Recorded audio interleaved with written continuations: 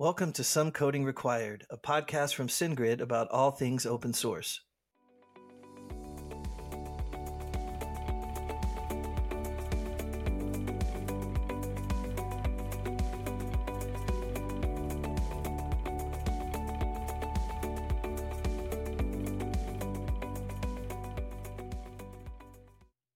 This week in open source, I want to recommend the HackerNoon blockchain tutorial. This, just Google HackerNoon blockchain, or you can go over to the show notes and I'll have a direct link. But this is a tutorial that shows you how to create your own blockchain in Python. And I think even if you're not a Python professional, it's written in a way that you should be able to follow through and develop this kind of pseudo basic blockchain. For me, it was a great way of learning what the blockchain is all about. I had read several articles and talked to many people about it, but to actually create something and play with it and see how it works internally was very useful for my understanding. And not to mention, it was a lot of fun. So yeah, check them out. In general, the HackerNoon blog is really good for this sort of thing. So enjoy and happy hacking.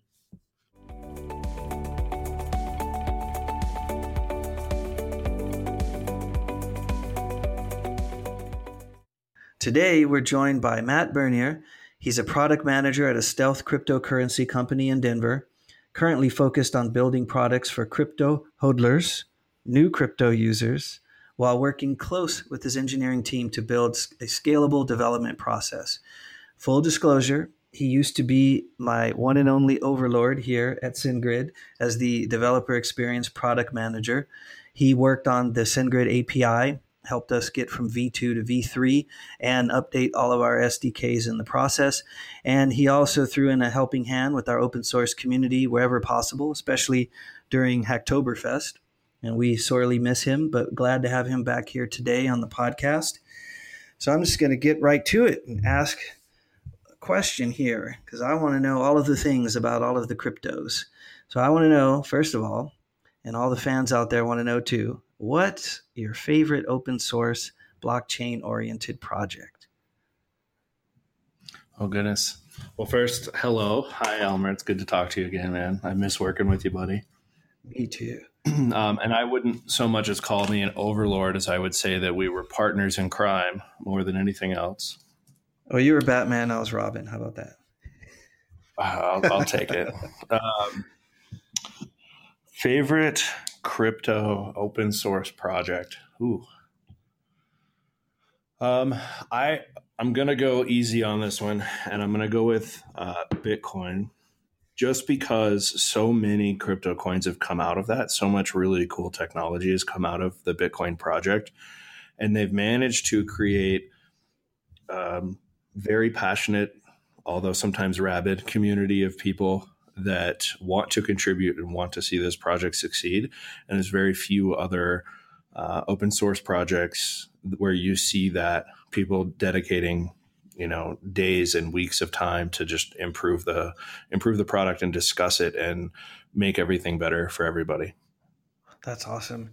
Well, kind of piggybacking on that, what are your thoughts about Ethereum?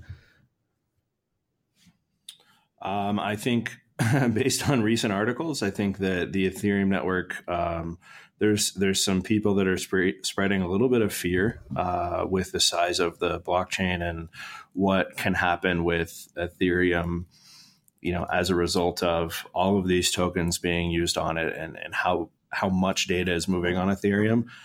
But I think that the team that's working on Ethereum is doing what they can to try to make that project as successful as they can. They're constantly discussing new ways to fix it, constantly trying to find ways to make it scale. And it's really interesting. We've seen some pretty epic bugs, security problems recently, where like Coinbase actually announced this a little while ago that they shut down Ethereum for a little while because it was basically possible to make Coinbase think that you had deposited unlimited amounts of Ethereum because of the way that a certain contract would work. And, no product survives contact with a customer. And I think this is just the same thing. People are learning how to go back and fix some of these problems, and they're fixing it and just making the entire environment better as a result. Very cool. I was wondering about some of the lesser known cryptocurrencies. Are there any that are jumping out to you these days that seem like they might gain some traction? Ooh. There's one that's really interesting that I got into as an airdrop called Hydrogen, and they're actually building an API system based around cryptocurrency. I think one of the earlier projects that they had was like a login interface. And I just think it's really interesting. They've actually seen some success from getting their token listed on an exchange. And, they've got the coolest HTML header I've ever seen on a website as well, which is, kind of a big deal for UI, UX type of things, but it's just fun. You can click around and it makes little puddle drawings. It's neat. But the fact that they are leveraging developers and going directly after developers as part of what they're doing, I think is a really cool idea, really neat move. The other one I like is Dock, DOCK. I can be a Dock shill. You probably got like 5 invites from me, Elmer, on that one. I accepted them all. Yep. And I like them because they are attempting to try to take a bite out of LinkedIn. And I think it's good for LinkedIn to have really good, have some competition. And to do that in a decentralized way just makes me happy to see somebody doing that where you have this behemoth that they're going up against. Yeah. Well, speaking of creative uses of coin and developers, what are your thoughts about Gitcoin? So I talked to those guys at Ethereum Denver, and what they're doing, I think, is really neat. I think that I hope that they take advantage of Hacktoberfest this year, because I think they could really leverage that to gain some traction. Incentivizing people to work in open source is always the problem. You either have people like the Bitcoin or Ethereum or whatever coin fanboys who are going to jump in and dedicate all their time and efforts and passion to that coin because they want to see the world change, or they want to get rich, or whatever that is. But that's harder to do as a business, as we learned with SendGrid libraries, to incentivize people to be passionate about building on top of an API, that may or may not be something they use all the time in their job. And so giving some people some incentive to get in the door, to learn the community, to see what people are doing and that they are accepted, I think is a great way to build a community. You just have the other side of it where if people come to expect being incentivized, and that's the thing, that's the reason why they're there. It's not the reason why they came in the door and then they stayed, if they came in the door and stayed because of the incentives, rather than it being a way to get them in the door so that they can be part of the community, you can end up having that backfire. And so finding some creative ways to work around that problem will be part of the challenge for those guys. But I think what they're doing is really, really interesting. Agreed. As you know, we had a fantastic Hacktoberfest last year. And I was wondering if you had any kind of nuggets of wisdom for those thinking about it coming up this year. I think I still have PTSD from last year. Yes, indeed. In a good way, but if there is a good way to have that. But, what did we do? 30 days, 500 developers, over 1,000 pull requests. It was something like 3 years of work that, the community contributed. And we ended up sending out between 500 and 600 T-shirts as a result. I think one of the things that is really hard is that incentive program, making sure that people, feel like they're welcome, making sure that they feel like they're getting out of it what they're putting in. But I think the thing that really caused us the most trouble was just shoring up the communication. We had a plan for how to promote it. We had a plan for how to keep it being promoted, how to thank people for things. But the number one question that we got on Twitter and in our email and everywhere else people could find us was, yo, where's my T-shirt? And getting that process shored up and making sure that we were proactive to tell them, hey, this is where your t-shirt is right now. This is, here's the shipping ID. Here's what's going to happen, and making sure that, people don't have that feeling of being left behind, because the question came up, are you guys just doing this to get a bunch of free development? And that was never the intention. We wanted to build a community, and we wanted to find people that were passionate about APIs or even email to work with them, in the language that they prefer. And we never wanted anybody to feel like we were trying to take advantage. And unfortunately, because of the way that some of that went down, it seemed that way. And I hope that the work we did afterwards rectified that. But that was definitely one of the more painful parts for me. Yeah, agreed. It's something that is really challenging when you think about the logistics of it, when you consider that most of our contributors were places outside of the United States. It was a good lesson on how to interact with the global community. And this year, we actually started preparing for Oktoberfest in February, trying to get a hold on this. We're super excited. It's become so important to us now. And I hope that those out there listening that have open source projects, I would suggest start looking at it today. Start looking at some of the older Hacktoberfest tag things and do some research online, see what people are saying. You'll see that there's lots of stories like ours where people have grown their communities through this Hacktoberfest phenomenon. It's really quite amazing. Yeah, and take it serious too, right? Like don't just jump in because you might get some free development, and don't do it yourself just because there's t-shirts involved. All right. Make sure that you have the processes in place to respond to every pull request and to every issue that comes in, and that you have a way for people to contact you. People want to know that there's a real human behind this project, and that human is genuine and honest, because so many people have been burned so hard by putting hours and hours and hours into a project, and their pull request never gets merged. Yes. That's also a really challenging thing about being a maintainer in general, when you have especially conflicting pull requests on the same thing that are executed differently. And then you have to make a judgment call, and somebody's pull request is not going to get merged. And so you have to get good at gracefully letting people down in those cases, showing them that you still appreciate their work. And sometimes you can even use some elements of their work. There's lots of ways to still make that person feel welcome. But for sure, the human element is key. You don't want to just send them a canned message and be on about your day. And that was probably the hardest thing why we have the PTSD, because we both were in there responding to people one-on-one, person to person. But we felt that that's key. Those people who's dedicated their time to participate, their time is valuable, and we wanted to respect that. Yeah. Well, and I think one of the coolest things that happened when we were doing that was that we would have, two people that had done basically the same pull request, but taken it from two totally different directions. And more times than not, we were able to put both of those people in a thread and say, hey, you guys have two different approaches.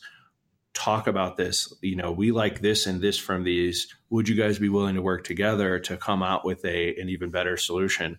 And most of the time people were like, hell yeah, like this is awesome. We get to learn from this, and they were there to play, and you got to see people be really creative. And then the other thing that we did was, we took care of people who made a pull request. It wasn't about necessarily making the biggest pull request or having some huge impact, right? We gave a t-shirt out for somebody who put an S on a word in our README file because it should have been plural and it wasn't. They brought the level of the repo up, and so they got a t-shirt. And we gave t-shirts to people who did these amazing things that we had never even thought of, that we couldn't have done in the amount of time that they did. And we treated everybody equally in that way. And I think people really appreciated that. Two of our biggest contributors did pull requests that individually, each pull request probably took between 5 and 7 minutes, and they did 50 to 75 of those. And we treated every one of those the same way we treated every other pull request. We went through, we reviewed it, we made notes, we merged it in to show people how much we appreciate the work that they were doing. It's amazing. I get chills when I think about how the community starts to work together, helping each other. It's really an amazing thing, especially when you get someone who starts off angry, upset that they don't have their pet feature, and then all of a sudden they make a pull request and they make everyone's life better. These are the Yeah. little wins in open source that make it all worth it. Um, So, speaking of that, as a person that's both new to open source and, or maybe they're an open source veteran, but they're looking at this crypto world and thinking, whoa, there's a lot going on here. How can I make an impact? Do you have any suggestions on how to kind of dip the toe in and start figuring out how they can contribute to this wild, wild west of crypto? Yeah, I think like any open source thing, when you're first getting started, it's really intimidating because the communities are already established. People already lean on specific contributors. They have their own language. I think the biggest thing is find a project that you find interesting. Go look at it. Go read the README. Look at the configs. Get familiar with what they're trying to do. Look through issues. Ask questions, and just see if it's a community that you want to be a part of. And if it's not, bail. Go to a community that respects you, even as a noob, and you're going to find that those communities are going to be more successful. And then make small, stupid pull requests, add an S to something, go fix an if statement, add some tests. Honestly, most of the crypto community isn't building tests. They're not doing things at enterprise level scale, and so anything you can do to help bring up the quality of the code that the team's producing is going to be a huge win for that project in the long run.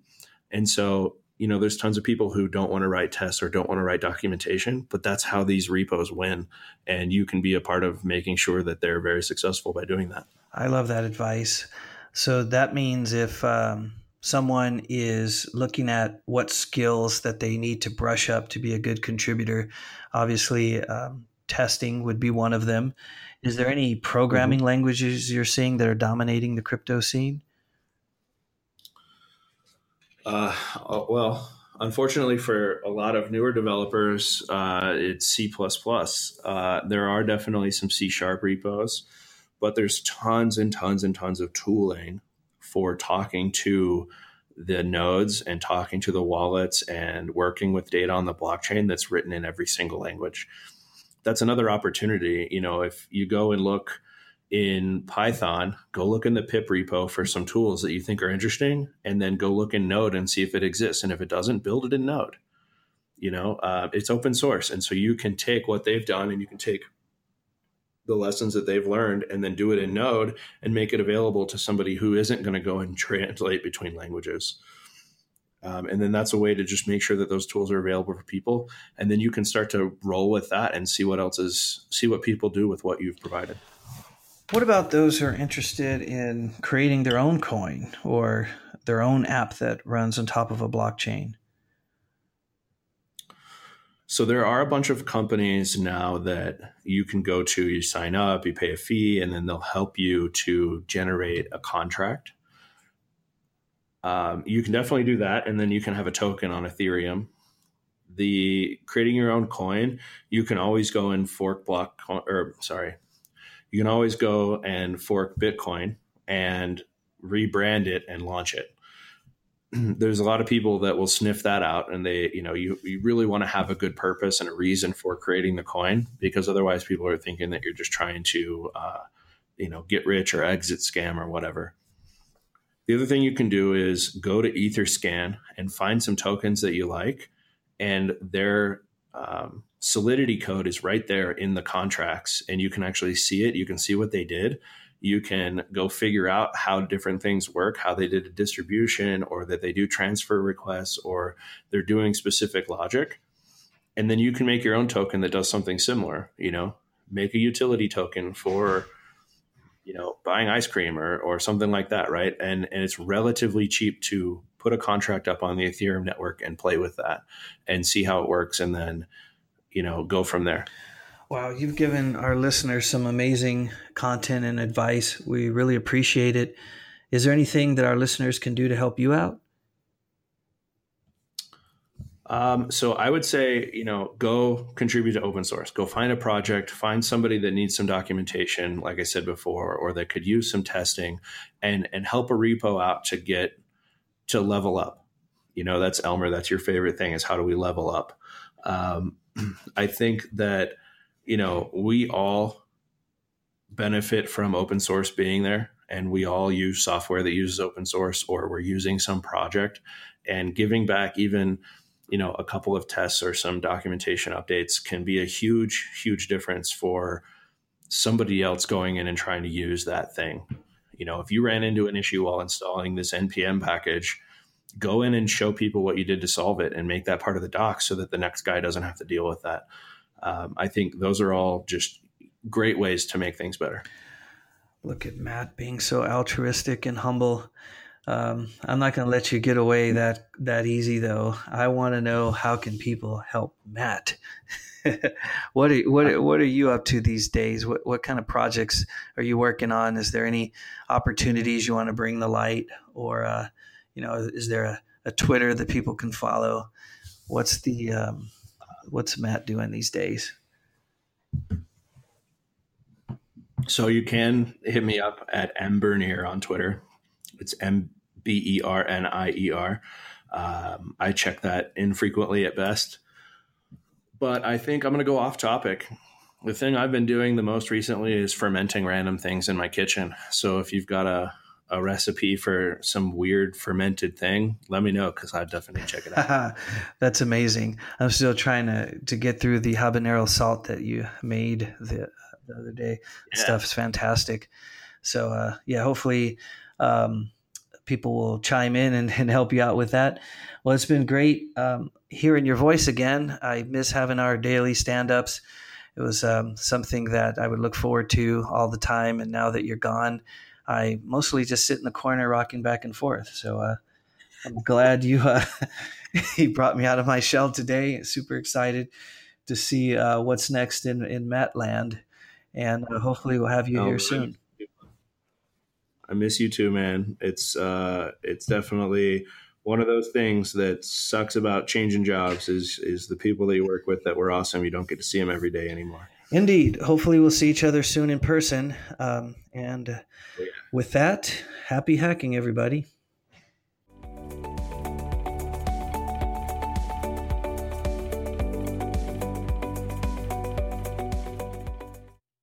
For today's Ask Me Anything, we have a question. If I just need to get my SDKs up and running quickly and don't have time to create them, what tools will you recommend? Yes. So there are quite a few tools out there for automatically generating SDKs. Of course, there are the ones provided by Swagger, which now open API. Those should be solid. But one of the ones I've seen where I've heard people have good success with is API-Matic. I've seen them at several conferences, and it appears they have a loyal following, and I would suggest you check them out. You might also want to just look at the idea of sketching out your plan and publishing that roadmap publicly and seeing if you could generate some interest online with an open source community. It'd be a great way to start building out your community. It was the way that we redesigned our current SDKs. We first put out a proposal of what we thought it should look like, and then solicited the opinion of those who were top contributors. Now, in your case, since you're just getting started, it might be soliciting your early beta users, maybe that first crop of quality users there. They might have some ideas, and I'm sure that they might want to add some input into how they think your SDK should look like. So I would recommend giving that a try. And if there's anyone out there who wants to provide any solutions that's work for them, please let us know. You can email us at somecodingrequired@sendgrid.com or hashtag somecodingrequired on Twitter. We'd love to hear your thoughts, and we'll talk to you soon.